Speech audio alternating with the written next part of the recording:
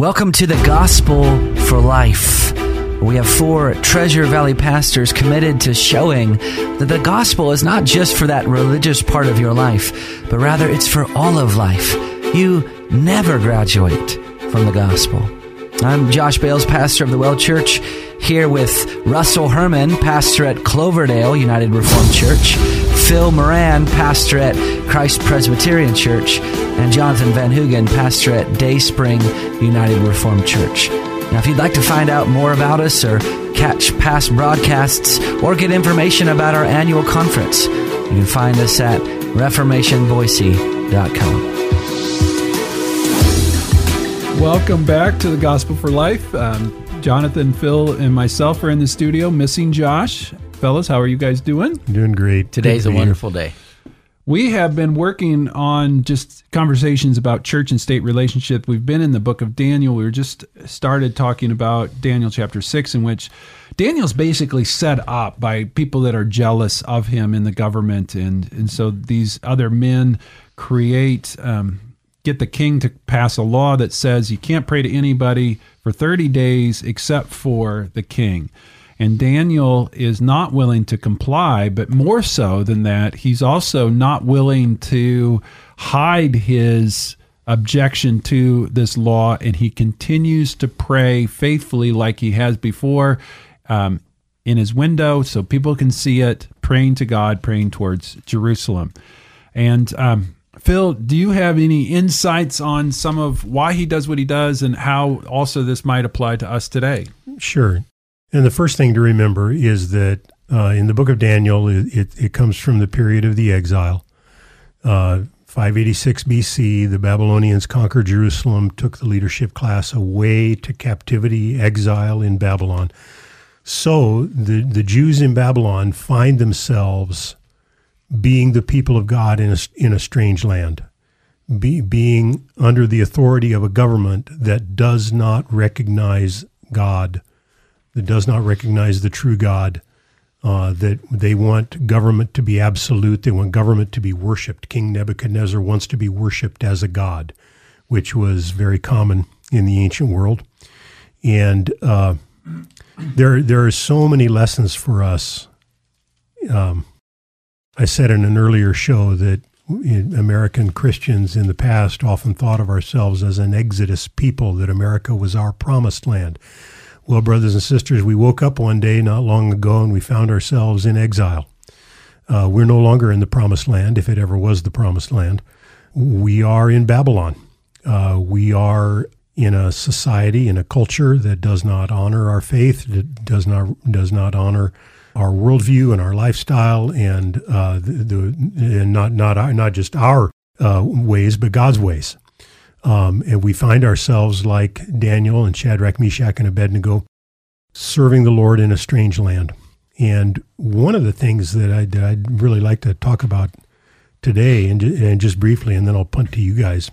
One of the things that you see about Daniel and his 3 friends, Shadrach, Meshach, and Abednego, is that they choose a place to stand. And in the chapter that we're talking about now, there's been this decree, as Russ said, that nobody is allowed to pray except to pray to King Nebuchadnezzar. But Daniel, very deliberately, and he does it openly. He gets up in a window of his house every day at the same time and prays to God, prays toward Jerusalem. And so he's being openly defiant. He's chosen a place to stand. No, I'm not going to submit to this limitation on my conscience. Government has authority, but it's not going to go that far. But the thing I'd like to point out about it, Daniel and his 3 friends are really not angry about it. They're just not going to do what the government tells them to do when it oversteps their conscience. And I see a lot of Christians today, in fact, I've fallen into this trap many times myself, that our response to our society's rejection of Christianity, I'm 64 years old, and we are in a very, very different society than the one I was born into in 1956, and the one I remember from my boyhood, where Christianity was honored, and Christianity was the assumed basis of society. We no longer live in that society. We find ourselves in Babylon.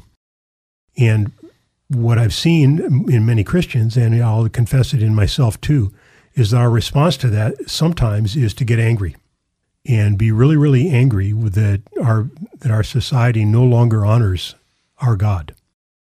And I'd like to point out that when Daniel and Shadrach and Meshach and Abednego, they never get angry. They know they're in a pagan culture. They don't expect it to be faithful. They don't expect their culture to be obedient to God's word and to know God, to seek God.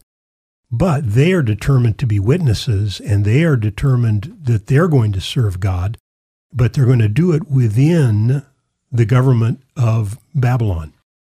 Well, and this is what I find so fascinating. They don't do it in opposition to. Right. They do in matters of individual conscience, points of where they're being asked to defy God's law. They take a stand and say, we will serve you, and we will serve you well, but we will not serve in opposition to our God. Yes.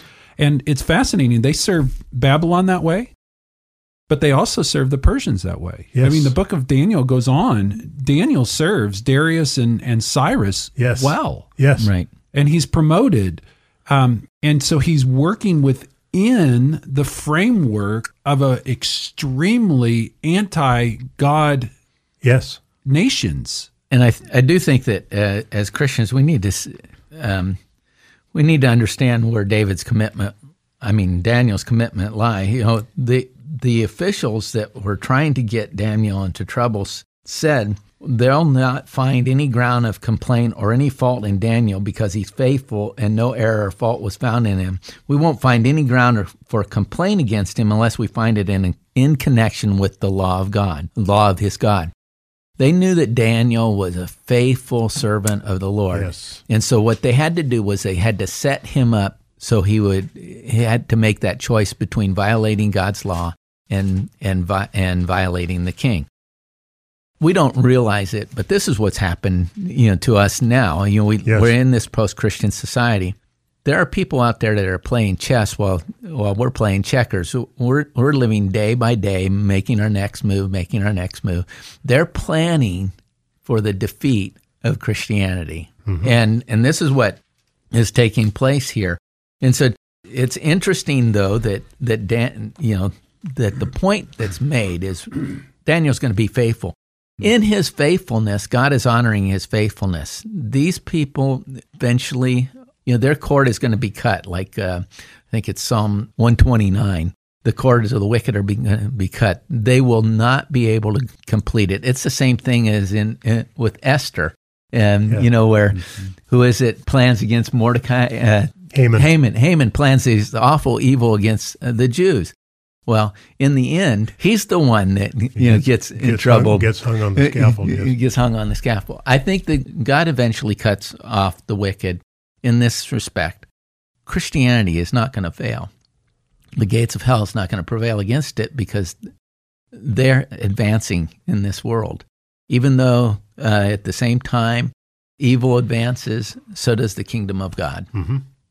Peter writes a lot about what Jonathan was just talking about.